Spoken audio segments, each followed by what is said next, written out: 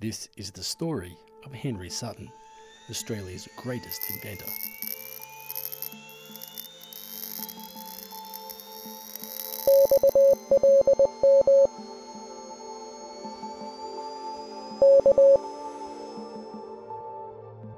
Hello and welcome to episode 6 of the Henry Sutton story, in which we will find out how his life ends, and his great-granddaughter and biographer, Lorayne Branch, will reveal the very last invention he was working on. And if you've followed the story so far about his work with music, telephones, wireless and visual communication, you can take a guess at just how he wanted to combine all of these things. It's the year 1910. The first public radio broadcast is made, transmitting performances of the opera from the Metropolitan Opera House in New York. Harry Houdini comes to Australia and makes one of the first powered flights in Australian history. The Royal Australian Navy is officially created with an Act of Parliament. And the first horror movie, a filmed version of Mary Shelley's Frankenstein, is released to the public. And Henry Sutton has been experimenting with what is known as a Galena detector. Henry has had a gutful of the Postmaster General's department. The stalling and bureaucratic time-wasting and form-filling has exhausted even Henry's legendary optimism and energy. The back and forth continues between the newly formed Royal Australian Navy and the Postmaster General's office, who were dismissive of their repeated pleas from the Navy to allow Henry to continue to research wireless without threats of fines or imprisonment. They continue the paper chase, but Henry has something new to work on. In his research to find and develop new crystals with which to power his wireless radio sets, he makes a discovery. He's discovered that using lead sulfide, otherwise known as galena, is really good at amplifying radio waves. Here's Graham Hood, former electrical engineering lecturer from the School of Mines Ballarat. He's going to teach you what a galena detector is and what it does in 22 seconds. Henry's basically his galena diode. Galena is lead. It is a lead crystal. So what they do is they put effectively a needle on that lead crystal. You don't make a really good connection, and in the process, the joint between the two dissimilar metals oxidises.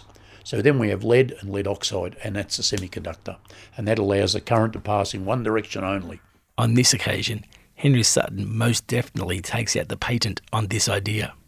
And that's why, a couple of months later, when he reads a copy of the industry journal The Electrician, he gets pretty fired up to read that a man named William Eccles is claiming to be the first to invent a galena-to-galena detector. William Henry Eccles published a paper in 1910, his discovery of the galena-galena detector and his experiments, and announcing that he's the first to come up with this in the world. And Henry in Australia is reading this going, hang on a minute, I've already taken out a patent for that, and I demonstrated that a couple of years ago.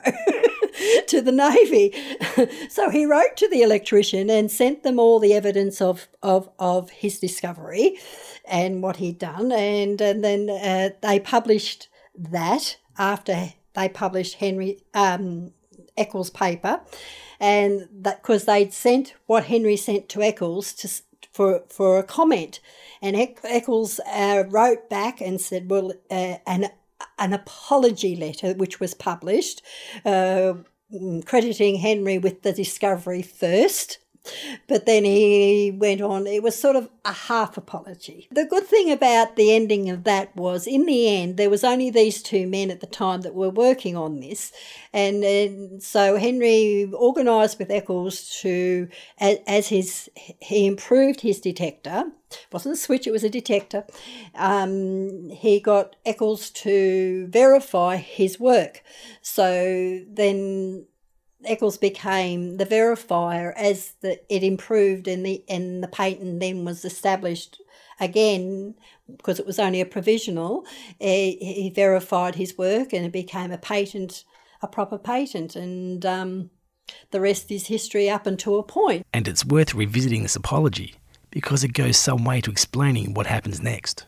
This is an excerpt of what William Eccles wrote in reply to Henry Sutton's letter in The Electrician, 1910. I thank you for giving me the opportunity of being the first to congratulate Mr. Sutton on the fact that his paper for a galena detector antedates my paper. I may add that it would have been a matter of great regret to me if the paper had, by prior publication, injured a meritorious inventor. And here's how Henry Sutton was written out of history, and why his name does not appear there next to William Eccles as the inventor of the technology that gave us the superconductor. When Eccles came up with the term diode in 1919, funny how suddenly Henry's name dropped off the history books. When you say dropped off, what do you mean? Well, it no longer, when you look at anything that was published after 1919 in relation to wireless discoveries or when they were referencing anything, it just became Eccles, not Sutton Eccles. Eccles has come up with the term diode, and then they used that and then they just associated it, and Henry was, in a way, written out of history from that point. And by this stage too, he's 7 years in the grave. He's not there to be able to argue his case. Say, well, hang on a minute, that was my discovery, even though you've put a name to it, that was my discovery. And because the years went by and people forget, and it became my quest to try and understand what he'd done, and it was the reference about that apology letter. And hang on a minute, and every time you went back to that point in history, it was always to that date, that point, that in that particular journal that everybody said, that's the point. That's the discovery. And I had to sort of work out, well, hang on a minute, why was Henry written out of that, and you realise all the books, 1919 was the line, and when he came up with the diode. Finally, I found another wireless expert in England who unfortunately by this time had just recently died, but he'd written about this particular episode in history in 1985. He was writing about the history of the transistor. And the first thing he wrote was, if not for Henry Sutton in Australia. Ah! Thank you! It was like, yes, I was right. I was following my clues and what I thought, and it was like, yes, thank you very much. And then I found another reference from an American wireless guy who was quoting Eccles at that particular article and that particular time, but we know Henry did it first. So he's saying exactly the same thing, but without the Sutton, but we know it was Sutton. So it was like, thank you. I can verify that it was Henry that came up with what we now know is the diode. Semiconductors were around before, but this particular one became more powerful and the signal could go further. So, yeah, and it eventually led to the discovery of the transistor. The year is 1912. In February, Australia's first wireless station will be opened in Melbourne. The Governor-General, the Premier, and many federal politicians will be on hand to witness the debut of the Balsillie system of wireless. Balsillie is an expert from London who's been hired by the federal government. It's a year after the Marconi Corporation has begun aggressive legal action against anyone using wireless equipment. It will be another 30 years before Marconi's claim to invented radio is thrown out of court, and his theft of patent ideas from Nikola Tesla are put on the record. What's not recorded in the history books of Australian telegraphy and telecommunications is that the demonstration of Australia's new wireless system in 1912 was an abject failure. 4 days later, Henry Sutton was quietly brought in to fix the system. He writes a letter to the editor of the Argus newspaper confirming it's his equipment that was installed, but asks that this information be kept confidential. Lorayne Branch has a copy of this letter. In April, the RMS Titanic will hit an iceberg and sink. The brass musicians of Ballarat will pay for the construction of a bandstand to honour the musicians who died doing their job. By the end of July, Henry Sutton will be dead of chronic nephritis and heart failure. In the year previous, Henry has been quietly taking out new patents for wireless broadcasting and has also patented the name of an invention that doesn't make it into production. In fact, it doesn't make it into Lorrayne's book.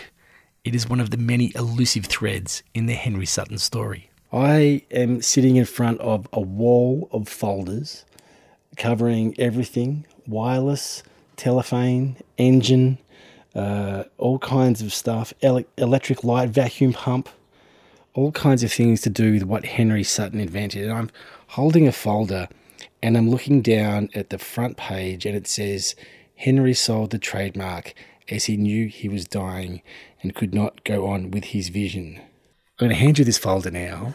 What is the name of this folder? And tell me about this invention that is not in your book, but was the last thing that Henry left for the world.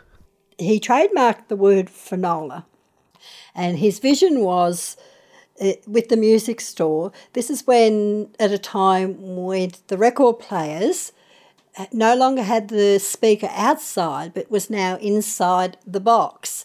And the on-flow of that was, well, now I think, well, we've worked on vision and television, we've worked on radio, I work in a music store, what should I produce now?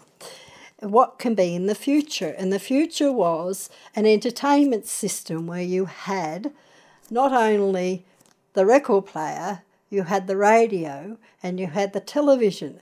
Now, if you follow the evolution of these three things, that's what you end up getting. But that was Henry's vision when he came up with the word phonola, which he then, because he was dying and he knew he was not going to achieve this goal, he sold it to the Canadian company Electrohome, who had actually trademarked it in Canada, but found out that it was trademarked here by Henry, and Henry didn't sell it to them at first, but then when he knew he was not very well, he decided, well, I'll sell it to them now, and he ended up selling it to Electrohome, and they now own that name, and that was one of the biggest companies in Canada selling record players, and became quite huge, like Westinghouse. The 3-in-1 stereo unit, I mean, that was synonymous with the 80s, with the 90s.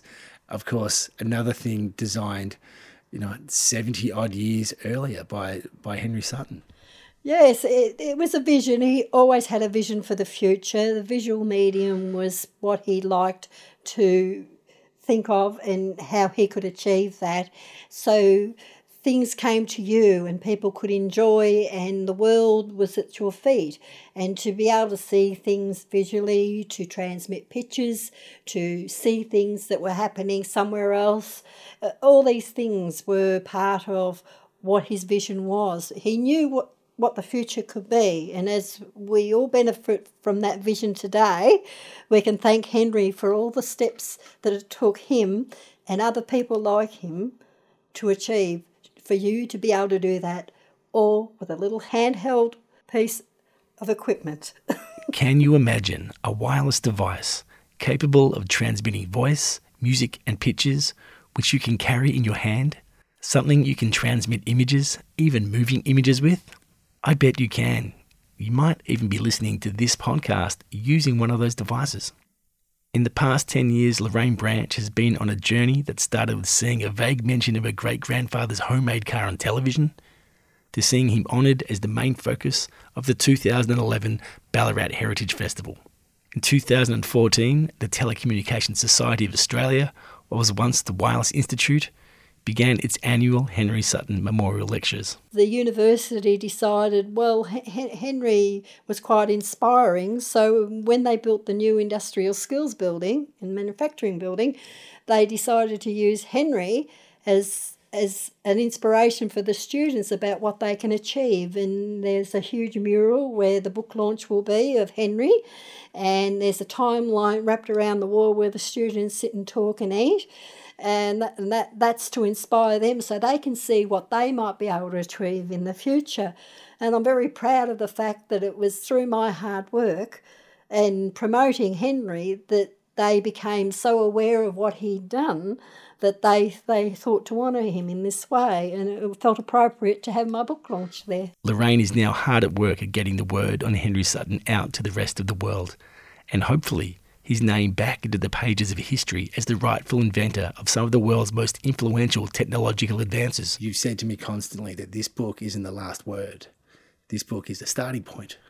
Yes, the book, I'm hoping when it comes out that it'll connect up with other people's research and writing and memories and families of people that are named in the book, and new information will come out. I feel sometimes I've only scratched the surface about Henry, and I'm sure there's so much more out there to expand on, and I know there's so much more about the wireless, there's so much more about these inventions and what things led to.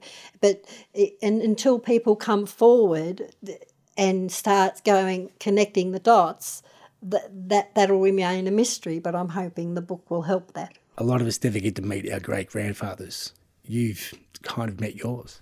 Yeah, I live with Henry every day. He's become a fixture. I sit in my office is called Sutton Central. That gives you an idea. And he's guided me through finding everything. I followed in his footsteps. I followed where he wrote letters. What did you do next? And I put myself in his shoes. And who did you know? Who did you write to? These were the questions I asked myself to find. My bookcase is full of references, tens of thousands of pages to piece together the story of Henry from all over the world. And finally, it's all together in one book. There's a TV special planned about Henry Sutton. There's a movie being spoken about. It's the end of this story for now, because there's always more to find out, and there's always the chance that someone might stumble upon an old telephone handset, or an old radio receiver, or perhaps even an old car. And we still want to find out that message. What did Henry send to the bridge of the USS Connecticut as it sailed the Pacific some 5,000 kilometres away from Australia? And more to the point, what did the American sailors say? My name is Jared Watt. Don't forget, you can read about the full story with complete primary sources, endnotes and details of all the patents in the book titled Henry Sutton, An Innovative Man, written by Lorayne Branch and published December 2018. Thank you for listening.